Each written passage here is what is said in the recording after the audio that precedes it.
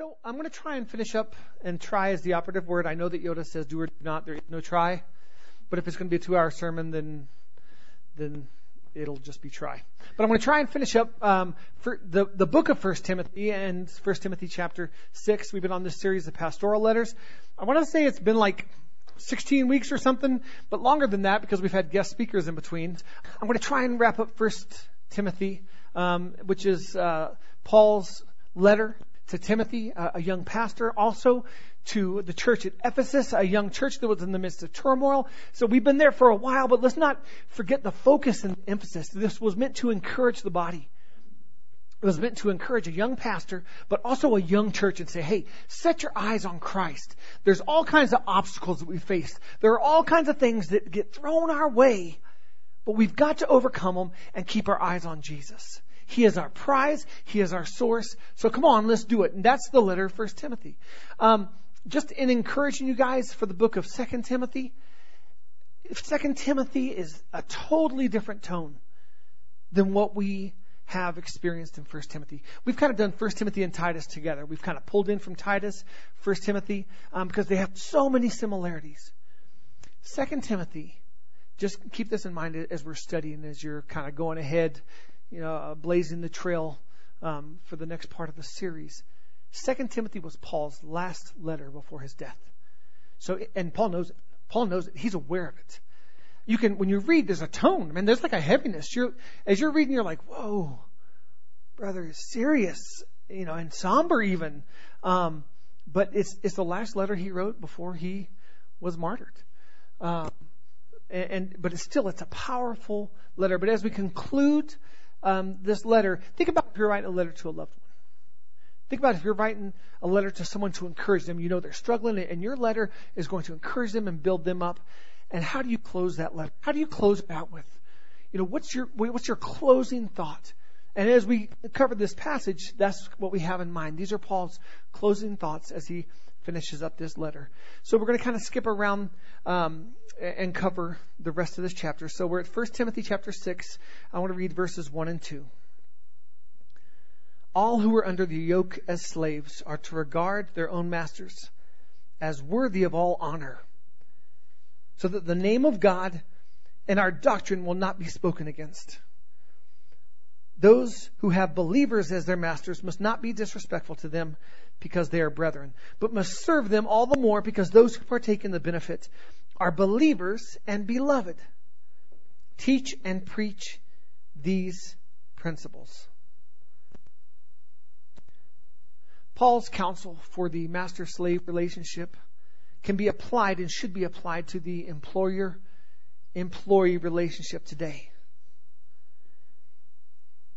We see in this passage there is a scriptural call for employees to work hard and to show respect for their employers. Why? 2 reasons we see here. Number 1, so that the name of God will not be spoken against. Number 2, so that our doctrine will not be spoken against. Isn't this interesting? We see in the Word that we are to be hard workers in what we do, and that we are not to speak ill. We are to treat our masters or our employers with honor. Why? So that God will be glorified. We hear it time and time again, and we're going to hear it again right now. It ain't about me. It ain't about you. We don't see the bad boss clause. But, my boss, he's such a jerk. We don't see hold on. We don't. There's not I'll keep looking, but there's not the bad boss jerk clause that gives us the right to be dishonoring or to not work hard. All throughout the Word, we see character. What are the qualifications of an elder, of a deacon, of a leader, of the body? Character. A boss who's a jerk does not give us the right to shed our character. If we do that, then we lose integrity, we lose honor. We don't have a good name, and he does not have a good name because we represent him. Our work should reflect our faithfulness to and our love for Jesus Christ. We care about His good name. And as long as it is within our ability to do so, we take honorable measures to protect His name. We should also care about our good names. We should. I care about my good name. I don't care, so much about it that it turns into some vainful, prideful thing. But I do care. I care about having a good name. In 1 Timothy, it said that elders should have a good reputation with their neighbors. So I care about my name. I care about my reputation. But I care about my reputation in accordance with caring about God's reputation. I represent Him. See, He's perfect. He never blows it. I blow it all the time. You blow it almost as much as me. We are flawed. So we should care more about His good name than our good name. Because you know what? There's times we're going to put our foots in our mouth. And there's times we're going to blow it. And there's times, just by being human, we're going to taint our good name a little. But we keep running to Jesus. We keep looking to Jesus. Even when we blow it, what an opportunity it is to be real and genuine. Even in the midst of relationship, and go, man, I'm sorry. Yesterday I was just negative and I was just complaining and I just today's a new day and it's a good day and I had a little attitude check, and so I'm sorry if, I was Captain Bring Down yesterday. Oh no, that's okay. We were just talking about what a jerk the boss was. Yeah, I know. I shouldn't have done that. I shouldn't have done that because I'm a Christian and the Bible tells me that I'm to be honorable in this place. I'm to work hard. So you see my point, right? Why am I taking time to teach this tonight? Because right there in that passage, we see it plainly listed. Paul plainly instructs Timothy and all ministers to teach and preach these principles. To teach and preach these principles. Principles. Character. I'm amazed. I really am. I'm amazed at how much it all comes back to character. Isn't that amazing? Character is a characteristic of godliness. Walking in integrity, walking in honor. We should have firm and strong character. Let's jump to verse 3. If anyone advocates a different doctrine and does not agree with sound words, and that's if anyone advocates, it's also translated as if anyone teaches a different doctrine and does not agree with sound words, those of our Lord Jesus Christ, and with the doctrine conforming to godliness, he is conceited and understands nothing, but he has a morbid interest in controversial questions and disputes about words, out of which arise envy, strife, abusive language, evil suspicions, and constant friction between men of depraved mind and deprived of the truth, who suppose that godliness is a means of gain. But godliness actually is a means of great gain when accompanied by contentment. But he who claims to be Christian that does not agree with the words of Jesus Christ, he who claims to be a Christian and does not agree with the words of Jesus Christ is proud and contentious. They are proud and argumentative, stirring up trouble for his church. If we claim to be a Christian, by golly, we believe the words of Jesus Christ. We stand on the words of Jesus Christ. We adhere to the words of Jesus Christ. We make our lives about Him.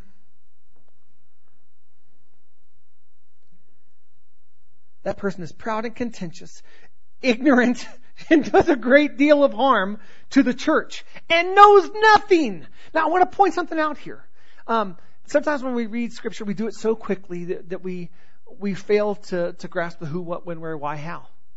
Okay? The who in this is someone who teaches or advocates teaching contrary to Jesus Christ. Okay? So the context of what we're talking about is is someone who claims to be a believer. Now, when we go out there to the world, we can expect to get people who claim to, we can expect to get different views, right? They're going to have a different opinion about Jesus. They're not going to necessarily believe the teachings of Jesus Christ. The problem we've had at the church is we've treated people in the world like Paul is instructing the church to treat people who are teaching falsely. The theme of false teaching, it started this book. It was in the middle of the book, and now it's at the end of the book. The theme of false teaching has been all throughout 1 Timothy. See, the problem is we've gone outside those walls and we've talked about Jesus, and then when they didn't agree with the firm teachings of Jesus Christ, then we've come and said, you're proud, you're ignorant, you know nothing, you're contentious. Right? That's what you don't have to say yes because then you're invoking, you're like, yes, I'm guilty. We as a church have been guilty of this. And that's not what this passage says.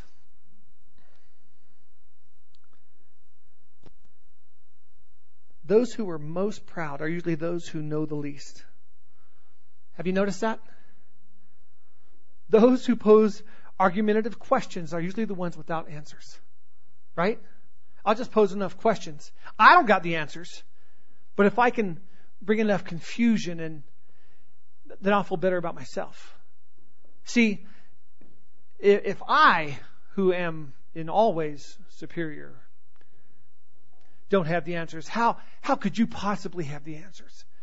Too many times we engage in arguments in the church or with other Christians or with other theologians. And we engage in arguments trying to reach finality. And the Bible says, avoid these things. The answer is not knowledge or wisdom. Right? The answer is not knowledge or wisdom. We go to the university, we go to the schools. What's the answer? Curriculum, knowledge, wisdom, right? The answer is not knowledge or wisdom. It's not knowledge of the Bible. What's the answer? Jesus Christ. Jesus Christ is the answer. If we make it about knowledge, then we make it about us. Because I'm more knowledgeable than you, or I'm not as knowledgeable as you, right? If we make it about knowledge and not about Jesus, we make it about us and our ability to attain knowledge or to study diligently. I'm a better studier, preparer, or whatever than you. If we make it about knowledge and not Jesus, we're still making it about us. The answer is not knowing about Him, but the answer is what? Knowing Him. The answer is relationship. I think that's one of the reasons that we don't share our faith as much, because we're insecure in what we know. I'm insecure in what I know. I don't know the Word enough. I haven't been saved long enough. So we make it about us. My friends, what's the answer? Him. We make it about Jesus. I can share Jesus to anyone. Why? Because it's not about my knowledge. I'm not a theologian. I don't claim to be a theologian. You shouldn't claim to be a theologian. Good Lord, please don't be claiming to be a theologian. Make it about Jesus. And just share Jesus. You don't have to have all the answers. Come on. Come on over here. Yeah, you're definitely sleeping.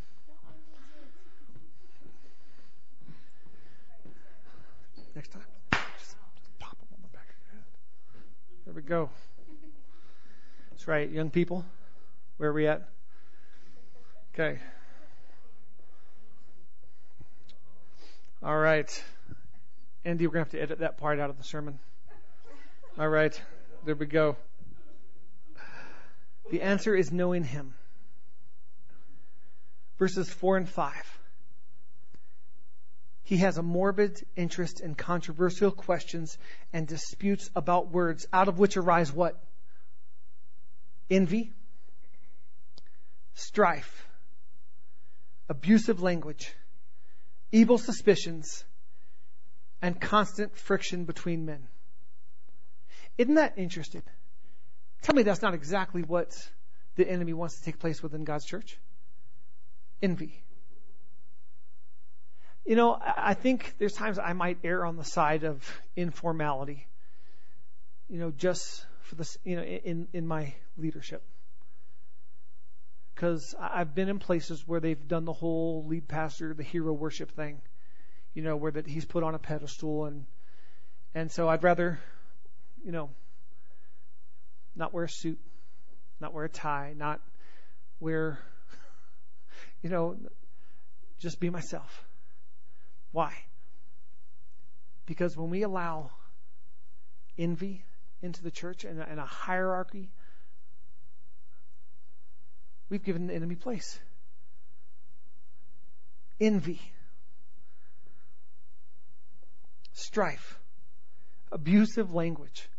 Tell me that's not the intent of the enemy within the church. Abusive language. What is abusive language? It's corrupt communication. You know, for far too long, we've made corrupt communication saying the S word and saying the F word and saying the D word and saying the A word, and we've made that corrupt communication, right?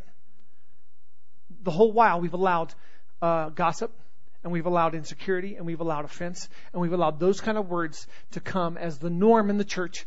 And we've said, that's not corrupt communication. Absolutely, that's corrupt communication. You know what? I'll take an S word every now and then, every day of the week, instead of taking gossip, instead of taking insecurity and slander and the things that come with it. Corrupt communication, strife, abusive language, evil suspicions, and constant friction between men. Constant friction between men. We are to be in relationship with one another. You know, there's confrontation is a good thing. Confrontation doesn't have to be conflict. Right? Confrontation doesn't have to be conflict. Just going, hey, can I talk to you? That's confrontation. That is confrontation. That is confronting something that may be between us so that there's no friction. So there's nothing there. Now, how I choose to approach this and how we choose to receive it, that's when conflict is given place or not given place. Right? If we come with love, if we come with grace, if we come with a concern that there not be anything between us, I love confrontation. We should love confrontation. We should not fear confrontation. If you've ever said, I'm not a confrontational person, then change your mind and say, I'm not a negatively confrontational person. I don't know. You know, add something to it. But we should be confrontational people, because confrontation is not necessarily bad if it's done with the heart of Jesus Christ, the heart of our Father. Matthew Henry, famous Bible commentator, had this to say about this passage I just read. When men are not content with the words of the Lord Jesus Christ and the doctrine which is according to godliness, but will frame notions of their own and impose them, and that too in their own words, which man's wisdom teaches, and not in the words which the Holy Ghost teaches, they sow the seeds of all mischief in the church. And even this is just a gross understatement. What are we certain the enemy comes to do? Steal, kill, and destroy. This passage right here, this is Paul kind of bringing it all together in his letter to Timothy, letter to the church at Ephesus, saying, they're sneaky. The enemy's sneaky. His tactics they're divisive. They're meant to steal, kill, and destroy.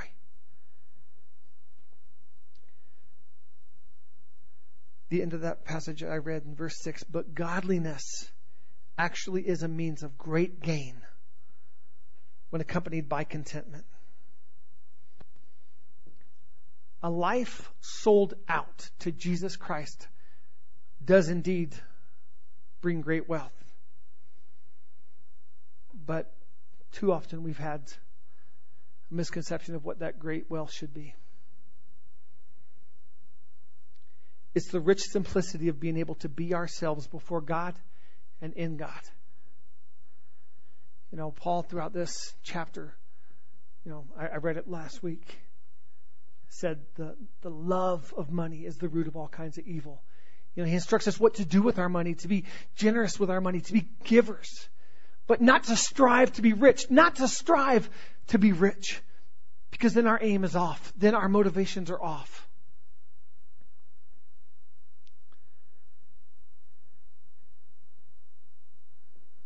We find ourselves at the end of this letter, the end of the urgency that Paul picks it up with. Let's go to verse 20 and 21. O Timothy, guard what has been entrusted to you, avoiding worldly and empty chatter and the opposing arguments of what is falsely called knowledge, which some have professed and thus gone astray from the faith. Grace be with you. What's Paul saying here? Guard what has been given to you. Guard it. The enemy's trying to steal it. Protect it. Guard what has been imparted to you. Guard what has been given to you. My friends, this is written what to Timothy and to the church. This is our obligation. Guard what has been given to us. Guard, protect what has been given us. We know the plans of the enemy to come against us through chatter, through just little. They say it's the little foxes that ruin the vine. You know why? Because the little fox can't reach the grapes, so he gnaws at the base until the vine falls over and the whole vine is dead. It's the little things, my friends. We are charged with guarding, with protecting what God has given us. You know what? I'm at times, you're going to find this hard to believe, but just trust me. At times, I can be abrasive. At times, I can be a little, vocal and outspoken. At times, I'm going to rub you the wrong way. If I rub you the wrong way and I if there's an offense that you need to come to me with, then come to me with it. Don't go to one another with it. In fact, here's what you're charged with in protecting and guarding. If you go to one another with it, turn to that person, so sister, if someone comes to you and they're like, Mark, this and this and said this and this. Be like, man, you know what? I hear you. But you know what? I'm going to call Mark in about 3 days. So I'm giving you 2 days to call Mark. And on the third day, I'm calling Mark. And I'm going to say, hey, Brian's got a bone to pick with you. And he kind of shared some stuff with me. And I told him to give you a call. So I just wondered, has Brian called you yet? But he's going to. And then you call Brian. You're like, hey, I appreciate you sharing that with me. And I called Mark and he's expecting your call. Right? I'm totally serious. I am completely, totally serious. Why? Because we're not going to allow strife and corrupt communication to come in. We're going to protect it. We're going to guard it. Amen? Why? Because we're not going to allow, I'm just going to go ahead and repeat myself until we get a louder amen. Amen? Amen. Hey, we all stand guard. We all have each other's back. We all believe in the words of Jesus Christ. How do we do that? How do we guard the treasures and riches of God's word and wisdom that has been given to us? How do we protect those things so that they are not stolen from us by the enemy? This passage actually gives us the answer, and it's quite simple. Avoid worldly and empty chatter with people who have no intention on hearing what you have to say. Isn't that interesting? Avoid, this is the word of God. Avoid worldly and empty chatter. Avoid the opposing arguments of what is falsely called knowledge. Avoid this foolish communication. Avoid the foolish arguments. In my example, Christine didn't get swept up in it. She avoided it. I hear you. Call Mark. Boom. Right? How easy is that? Well, that might step on some toes. That's all right, man, because we serve a healing God who heals toes when they're stepped on. Right? Politically correct. Once again, that's just such garbage. It's such garbage. Well, I don't want to offend them, really. You don't want to offend them. You just want to keep on letting them just slam and slander one another and tear down the body of Christ, but you don't want to offend them? Good Lord, offending somebody is not the worst thing to happen. Allowing the enemy a divisiveness, that's much, much worse than stepping on a toe. Doran, let me see your toe. Man, he's all right.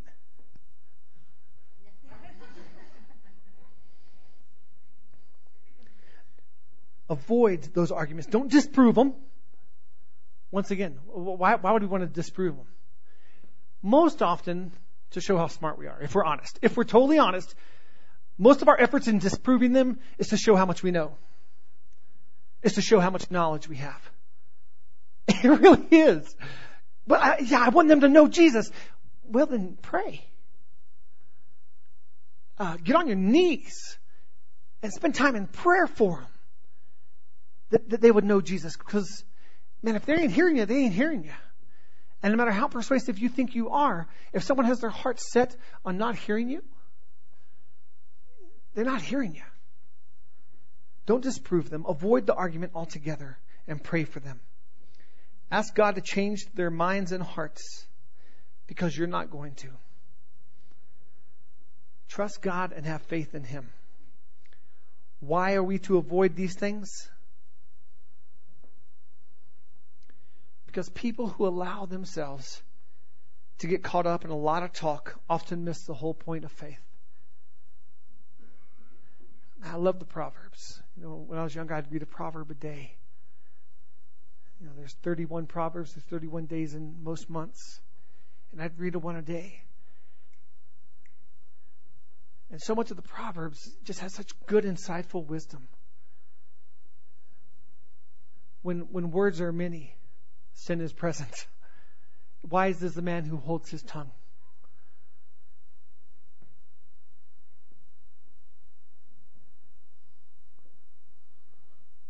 Notice, once again, that it says to avoid the empty chatter and the arguments and not to avoid the people.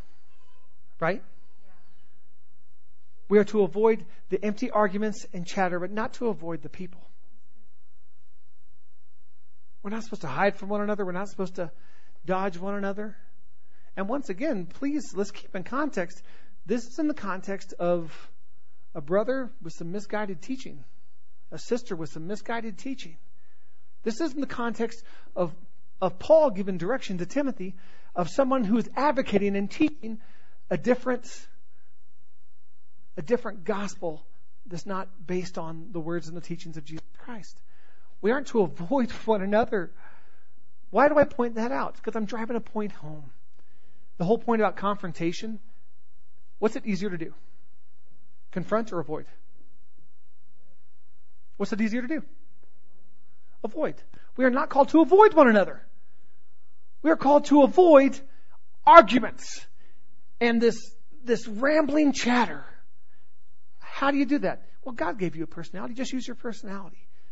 Mine will be my approach will be different than yours. Mine will be zip it, and then I'd laugh about it. So I'm just messing with you. Well, I'm not really messing. I'm totally serious, but I'm doing it in a funny way.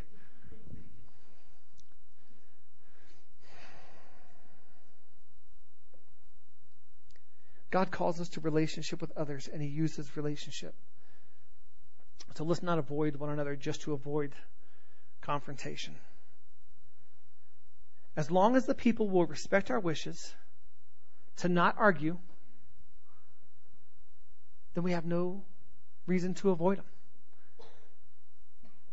Once again, communication, what a valuable tool. Hey, brother, I hear you. I do, man. I don't agree. And not only do I not agree, man, my heart's troubled. Because what you're doing tears down His church.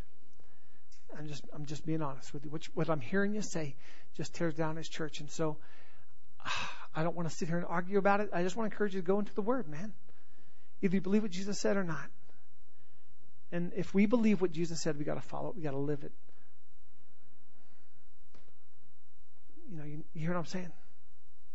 Relationship. Communication. But what do? We avoid one another. Why? Because what I just did right there seems so scary to us. It's not scary. It just takes a commitment of relationship. See, we're in relationship together. There's a commitment. I owe it to my brother to pray for him, to talk with him, to encourage him as iron sharpens iron, so one man sharpens another, to sharpen him, to do so with love, to love him, to have patience for him, to have grace for him. My job is not to change him. See, if I get swept up in my ability to orate and to win the argument, then I think it's my obligation to change him. It ain't my obligation to change him. It's my obligation to point him to Jesus and to love him and say, hey, edify the body, brother. Don't tear it down. Right? Now, how offensive is that? If you get offended by that, you're just looking to be offended. If you got offended by that, then you have truly made it about you. And you're just looking to be offended no matter how sugary I could make it. The sweetest person in this room, which might be me also. I might be both. The sweetest. No, I'm just kidding. That's probably Kara. She's the sweetest person in this room. The sweetest disposition, the sweetest delivery, the kindest, gentlest could still be received with offense. Our hearts have to be that of Jesus. Let's remember these scriptures as we get closer to Election Day and immediately afterwards, especially if our candidate doesn't win. Or if your candidate does win. Let's remember these scriptures in everything we do and in every way we think and in every way we live. And I'll repeat the two things listed so that the name of God will not be spoken against. My actions. So that the name of God will not be spoken against. My commitment to communication, so that the name of God will not be spoken against. My hard work and honor in the workplace, so that the name of God will not be spoken against. And number 2, so that our doctrine will not be spoken against. Why is that important? Because we're sharing our doctrine. What's our doctrine? Jesus Christ. That's my doctrine. Jesus Christ. That's it. His word. That's my doctrine.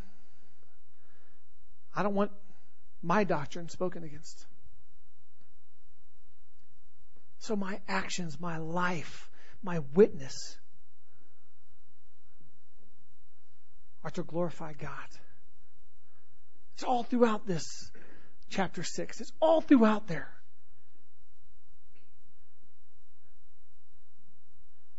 Now, if I'm honest, I've gotten wrapped up in a couple political arguments lately. So this is a good reminder to me. And I'm okay with having an opinion, and I'm okay with thinking my opinion is right. But my opinion does not trump my desire that God be glorified. Check this out, my convictions, your convictions don't trump our desire for God to be glorified. Because we think our convictions, most of us think our convictions are pretty lined up, but when there's flesh, there's selfish motivation. And there's times our convictions got a little flesh in them. And our ability to want our desire to be right or to win. We just need to keep in mind that our actions, our words, our life are to glorify God. These are great guidelines to follow in all that we do, all the time, not just the first week in November. Does it glorify God and not tear down His great name?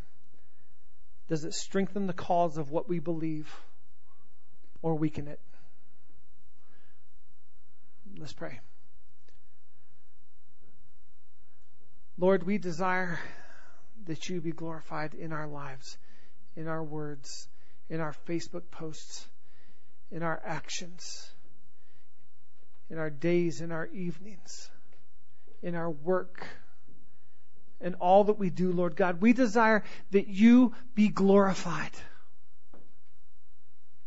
Lord, that is our heart's desire, Lord. And we don't always display that, Lord. We don't always represent it, Lord. We don't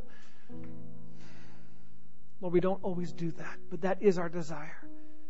That your good name would remain lifted up and unblemished. Lord, that this thing that we believe in, Lord, the cause that we live our life for, the cause of Jesus Christ, would be strengthened and not weakened. So, Lord, we yield to you.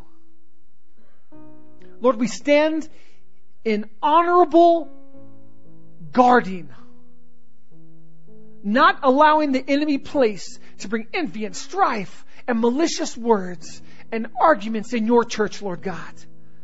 We do so with love. We do so with firmness, but we do so with grace. Lord, we do so with one another because we are in relationship with one another. Father, I thank you, Lord, that you gave us your word. Lord, and I thank you for this, Lord, this book of 1 Timothy. And I thank you, Lord, for the things that uncovered it, the ways that we are stronger because we believe you, because we believe your word. Because, Jesus, we want you to be right. We don't want to be right. If it means being opposite or contrary to you, Lord, then we don't want to be right. We want you to be right, Lord, all the time. So we live a life yielded to you. My friends, let's just do that right now. Let's just take a moment wherever we are and let's just yield our hearts to him and let's just say out loud, Jesus, I want you to be right. I want you to be right. It's not about me. I want you to be right. Let's just take a moment and just set our hearts on him. Convince our resolve to make him right in our lives and to live for him. Thank you, Lord. Thank you, Lord. Thank you, Lord. Lord, I thank you for your church. And Lord, we stand here right now committed to do our part, Lord, to unify, to strengthen, and to love your church, Lord. We thank you for the honor of relationship, Lord. That we're not blindly serving a religion, Lord, but we have relationship with you. And with you, we willingly serve, Lord. We gladly serve and follow you. Lord, I thank you that you included in your plan us to reign with you, to be in rulership with you. So we walk in authority over the attacks of the enemy that would come against this church, that would come against us, that would come against your church and the fellowship of the saints, Lord. We purpose in our hearts right now not to get swept up in arguments, Lord, but to avoid them, but not to avoid people, Lord.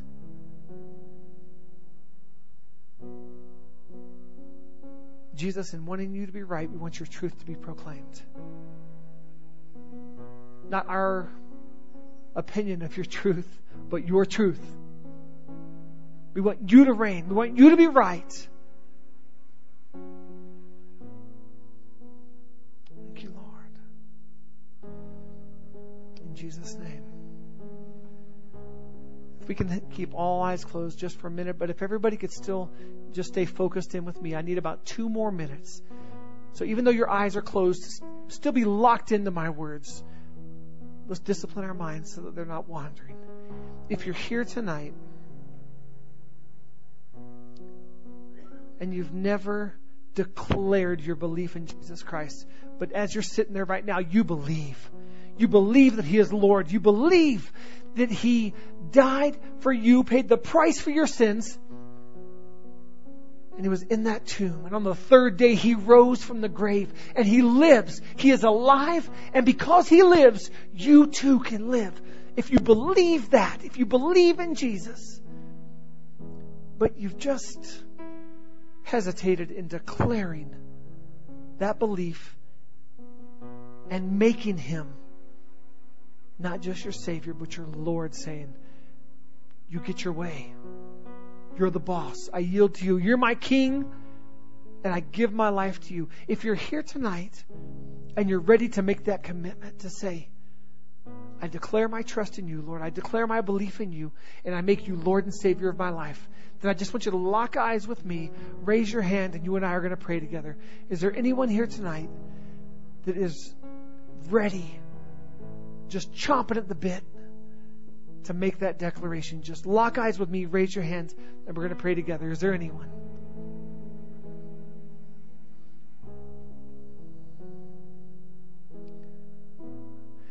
Father, I thank you for your goodness, for your love, for your faithfulness. Lord, we love you.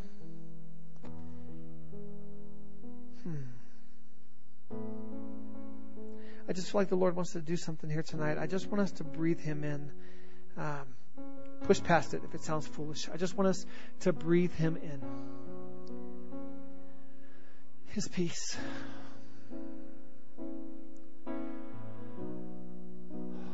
His joy. Breathe Him in, church. His strength. Oh, your life.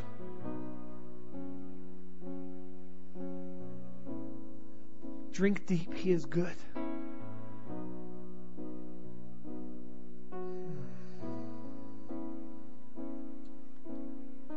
Thank you, Lord. Lord, in breathing you in right now, Lord, we just exhale all heaviness. Lord, we just push out all weariness. Lord, we push away every lie and distortion of the enemy. Lord, we cling to your truth. Lord, we receive your strength, your joy, your peace. Oh, your fullness of joy, Lord. Nothing partial about it. Your fullness, Lord.